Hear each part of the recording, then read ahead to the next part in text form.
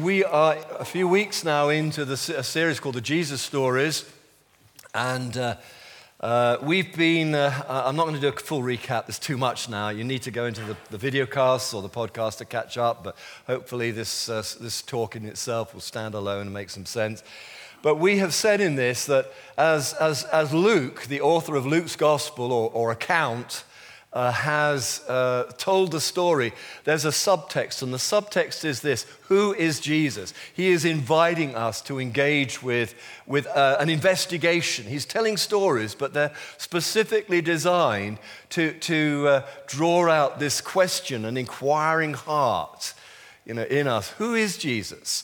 And what we've said thus far is that we've said that Jesus is Lord over evil, Jesus is Lord over sin, over creation, over sickness. Last week, we heard that Jesus is Lord over death, and that's a biggie. He sort of transitions from being a great teacher, wonder worker, of which, there are many.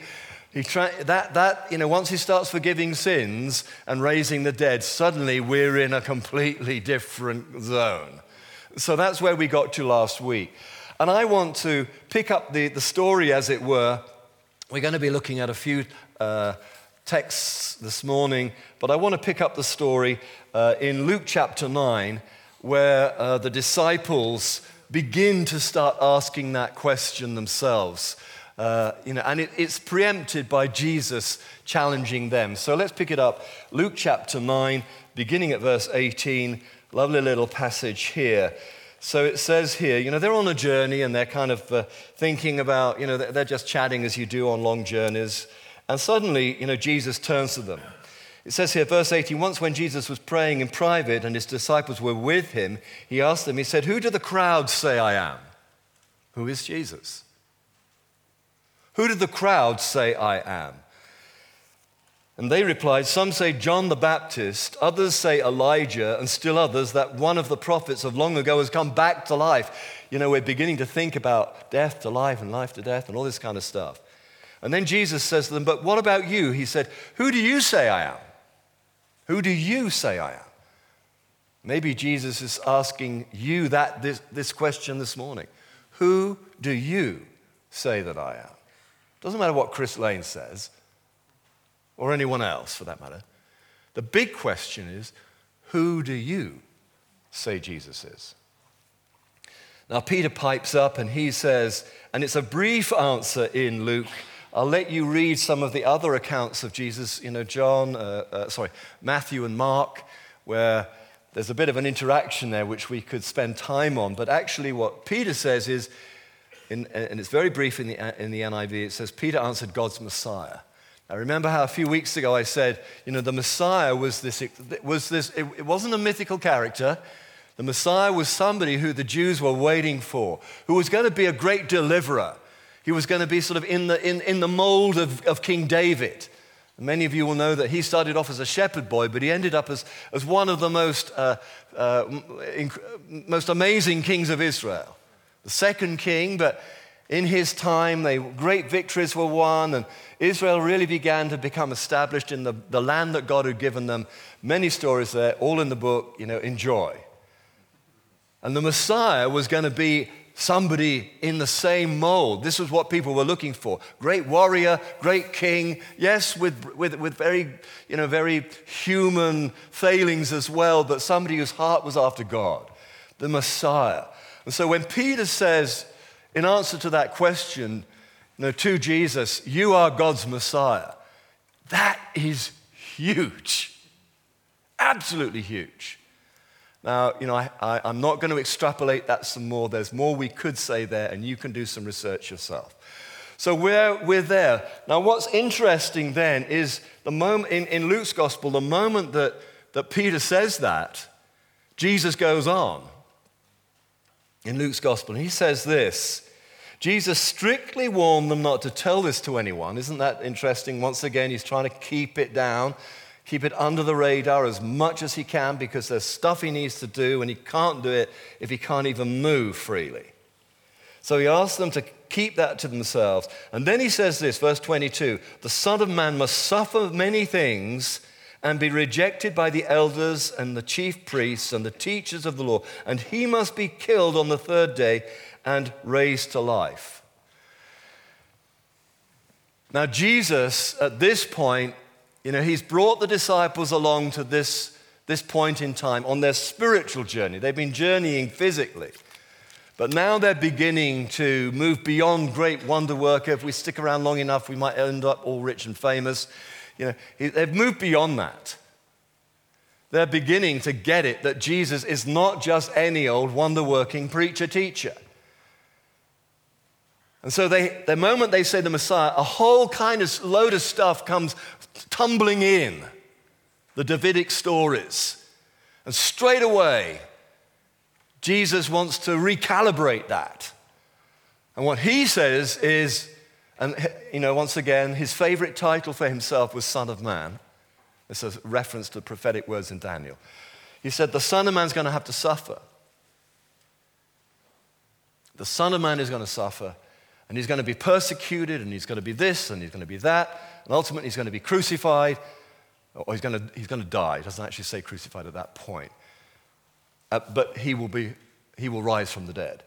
Now, there's no real sort of comment at that point, but in Luke's account, Matthew has 3 of these kind of pre-crucifixion accounts, foretellings of his death and resurrection. There's only 2 in Luke's gospel, and let's just sort of flip on to that. Luke 18, if you're following on your smart devices or in your Bible, or it'll come up on the screen, the Christ must suffer.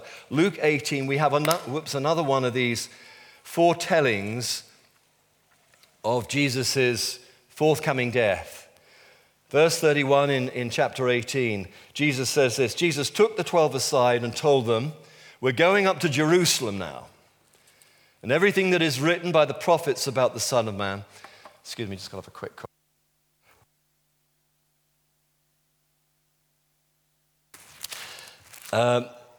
We're going up to Jerusalem, and everything that is written by the prophets about the Son of Man will be fulfilled. And he will be delivered over to the Gentiles. And they will mock him and insult him and spit on him, and they will flog him and kill him. But on the third day he will rise again. In verse 34, we get a little bit of a commentary about the disciples' reaction, which is where it's getting interesting. It's like you can imagine them saying, is he on about that again? I thought that was just a black day, but so Black Dog Day. Got up that morning, was feeling a bit depressed, but oh my gosh, he's on about this thing again. Verse 34, the disciples did not understand any of this. Its meaning was hidden from them, and they did not know what he was talking about. What? But everybody loves you, Jesus. What's the matter with you? So that's where we're getting these foretellings, not just of Jesus' death, but the fact that he's going to rise from the dead. We said last week, he's Lord over death. Okay, let's press on. Now, one of the difficulties, as I've already said, was their preconceived idea what the Messiah would mean. That lovely song that we're singing at the moment, I will rejoice in the simple gospel. One of the lines is there, I'm repenting of my religion, I'm taking God out of a box. You see, and that's one of the great challenges for us. We can look at the disciples with the benefit of 20/20 vision hindsight and say, oh, the silly idiots, But the truth is, we all do that. We all put God in a box. Speaking for myself, when I first became a follower of Jesus, Jesus was going to bless my family and give me good business leads and find me parking spaces. That was my God. Unfortunately, he wasn't a kind of Cornish pixie or something like that, a little lucky rabbit's tail or something like that. God is God, and he has his own agenda, so I found out. Here I am up here, God has his own agenda, but that's okay with him. He knows how we come to him. A child comes to an adult or a parent in a particular way. And that's fine. There's nothing wrong about that. If that's where you're at, there's nothing wrong with it. Enjoy it. Enjoy the parking spaces that you're getting instead of me. Just enjoy it. But as we go on in Christ, we begin to grow up and we begin to see who he is as we can handle it and as we can take it. And we realize that we're actually called to an eternal venture And in this life, we're called to make sacrifices for the sake of the gospel and one another. As I've said many times, and I said it in Nottingham yesterday, this gospel, this good news, this faith, this religion will inconvenience you. And if it isn't, you're probably not trying hard enough. It's going to inconvenience you. Jesus said, unless you take up your cross yourself and follow me, you are not worthy. Now, that may be bad news if you've just become a Christian. Listen, don't worry about it. Enjoy the ride. Enjoy it. Please nod enthusiastically. It's a blast, really. So that's where we're up to. Their problem was that they had God in a box. God in a box. They knew the Scriptures. They'd been trained in the Scriptures since their earliest of days. But they were blind to various parts of Scripture that didn't suit them. So, I mean, for example, and we haven't got a lot of time to spend on this, but if you turn back with me into Isaiah in the Old Testament, that's sort of around about the middle of your Bible, I would say. Isaiah 53, this is a prophetic word hundreds of years before Jesus is born about the Messiah, and Jesus is the Messiah. And what does it say in Isaiah 53? Who has believed our message, and to whom has the arm of the Lord been revealed? This Messiah grew up before us like a tender shoot and like a root of dry ground of our own people. But there was nothing beautiful, no majesty about him. Verse 5, skipping on, it says, and he was pierced for our transgressions, and he was crushed for our sins, our iniquities. What, you mean the Messiah? It must be somebody else, surely. No, the Messiah. You see, what the Jewish people wanted to believe then and what we want to believe about God is that he'll just come as a rescuer, and God rescues me every day, truly does. It's still one of my favorite prayers, Lord, just rescue me. Sometimes it's rescue me from myself, you know. I'm a danger to myself, let alone anybody else. But there's other bits where we kind of go, na, na, na, na, na, na, na. But the Messiah, you see, and it was said of him that he would die for his people. And not just die, he would die, you know, in such a way that their sins, the punishment we deserve, was laid on them. And as it says in the Scriptures, he would be like a lamb to the slaughter. A lamb to the slaughter. A little innocent lamb, you know, skipping around, not knowing that round the corner was a butcher sharpening his blade. All innocence and all the rest of it. Like a lamb to the slaughter, the Messiah went to his death that we might have life. Okay, so that's what Jesus' agenda is. That's what he knows is going to happen. The disciples are on a steep learning curve. That, believe it or not, is almost introduction. But the meat of what I want to say is going to have to take less time than that. Lord, just help me with this. So as we know, Jesus, long story, went to the cross. He died upon that cross. He was an innocent man. He was foully ill-treated. And he ended up dying on the cross at Calvary. Two other criminals, one on either side of him. And then Luke 23, skipping on in Luke's gospel, so if you've got your Bible with you or smart device, and we'll shove it up on the screen, gives us the sort of culmination of that. Luke 23, let's see if I can find it here, and I'm going to read it to you. Luke 23, beginning at verse 44, Jesus is on the cross. His disciples are all over the place.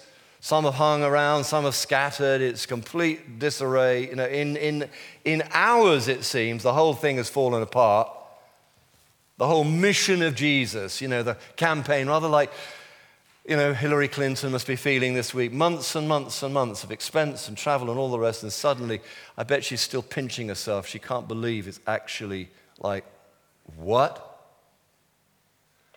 And so all those who were rooting for Jesus were going, what? Because there's Jesus on the cross at Calvary, bleeding to death.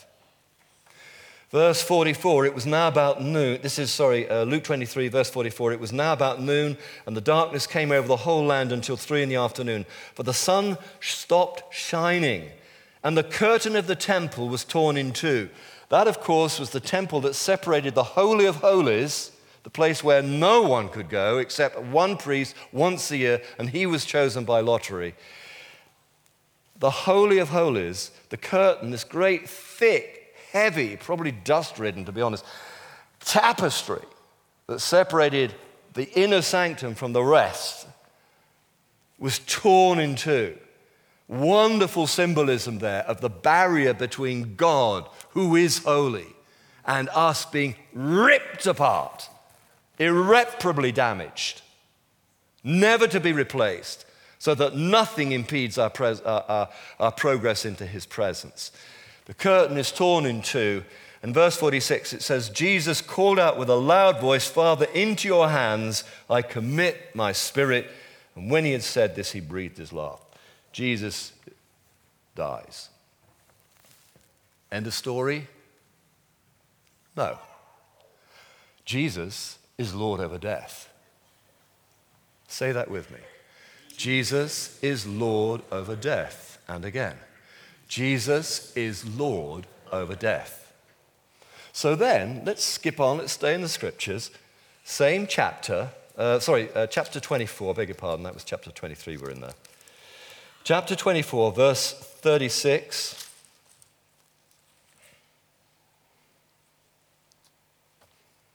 Yeah. Is that where I want to be? No, 24 verses 1 to 8. That's where I want to be. Chapter 24, Luke's Gospel, verses 1 to 8. On the first day of the week, Sunday if you will, Jesus has died, he's been taken off the cross, he's been buried hastily in actually a rich man's grave, a hewn rock stone cave thing. A kind of a supporter, a well-wisher, had gifted this rich man's tomb, a very expensive tomb, and he was hurriedly placed in that. Verse 1 then, chapter 24. On the first day of the week, very early in the morning, the women took the spices they had prepared and went to the tomb. This was to sort of finish off the burial rites. And they found the stone rolled away from the tomb, but when they entered, they did not find the body of Jesus. Where's Jesus? Where's Jesus? What? Excuse me? They found the stone rolled away, great big stone, and where's Jesus? And while they're wondering about this, suddenly two men in clothes that gleamed like lightning stood beside them. And in their fright, the women bowed down with their faces to the ground. But the men said to them, why do you look for the living among the dead? Whoa, what a question. Why do you look for the living among the dead? He is not here, he is risen. Remember how he told you when he was still with you in Galilee, the Son of Man must be delivered over to the hands of sinners, be crucified, and on the third day be raised again. Then they remembered his words. They can hardly believe what they're hearing. Can it be true? They're full of, this was not the reality that they were expecting when they woke up that morning. Just as Hillary Clinton's waking up that morning, it was not her reality. This was not their reality. This was a huge shock. But as they kind of clutch at straws and try and work out what has happened, suddenly these two angelic beings appear and say, he is not here, he is risen, Lord over death.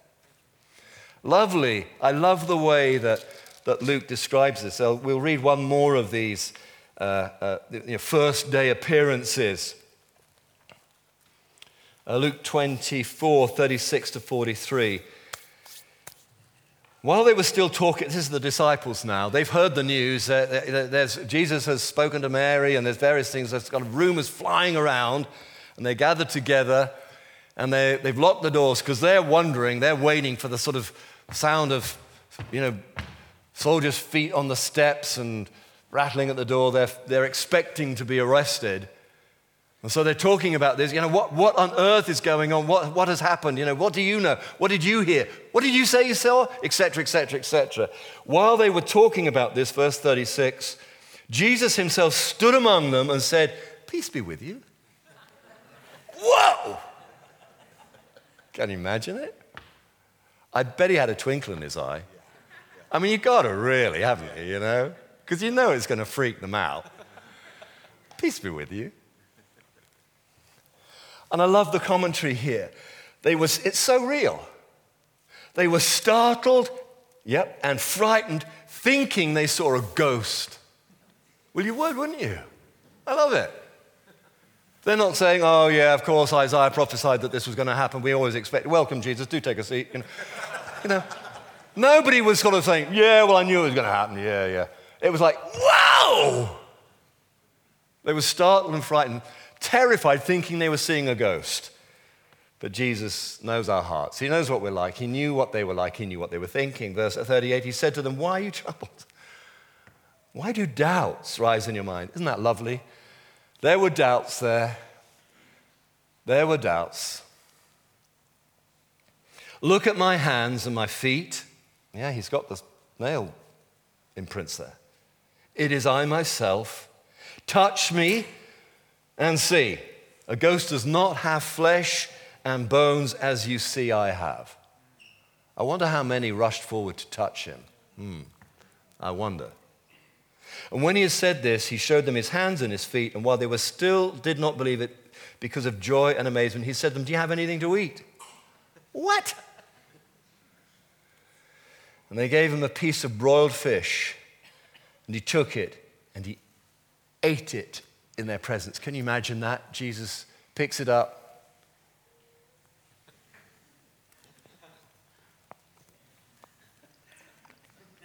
And they're all going,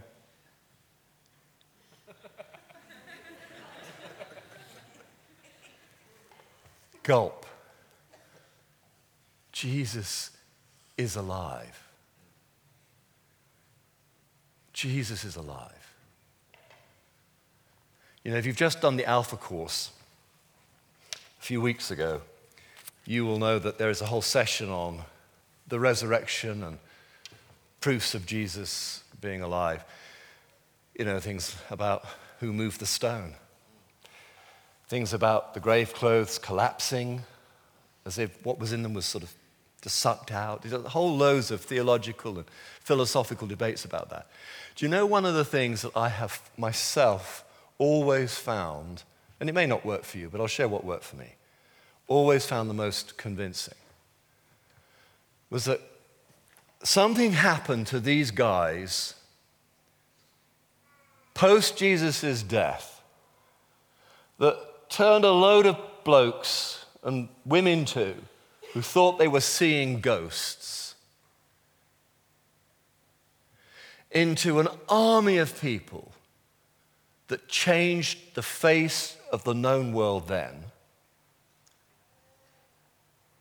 and were willing, and this is the thing that really gets me, willing to die for it. All these disciples died a martyr's death.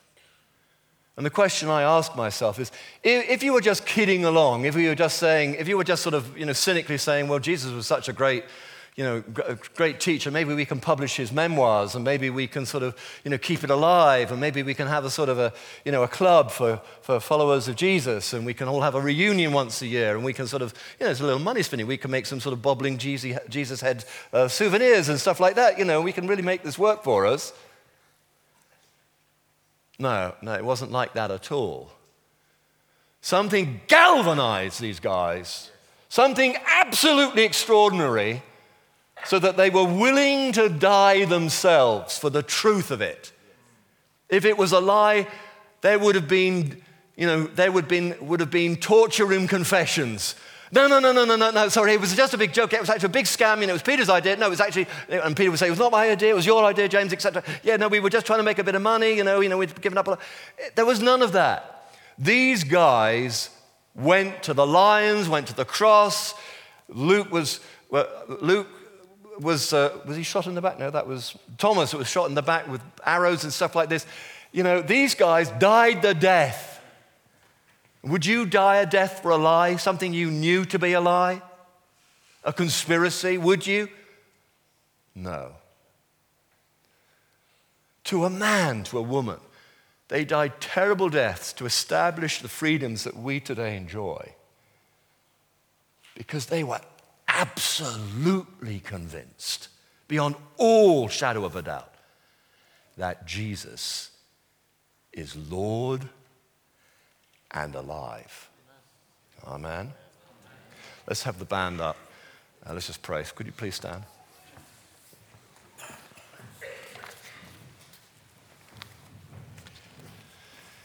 I said right at the beginning that I wanted all of us, including myself, our agenda, if you will, is that we all have a greater real revelation and understanding of who Jesus is. That we go beyond Jesus the comforter and helper, and I need Jesus the comforter and helper and provider of parking spaces, I truly do. But that we go beyond that to Jesus is Lord.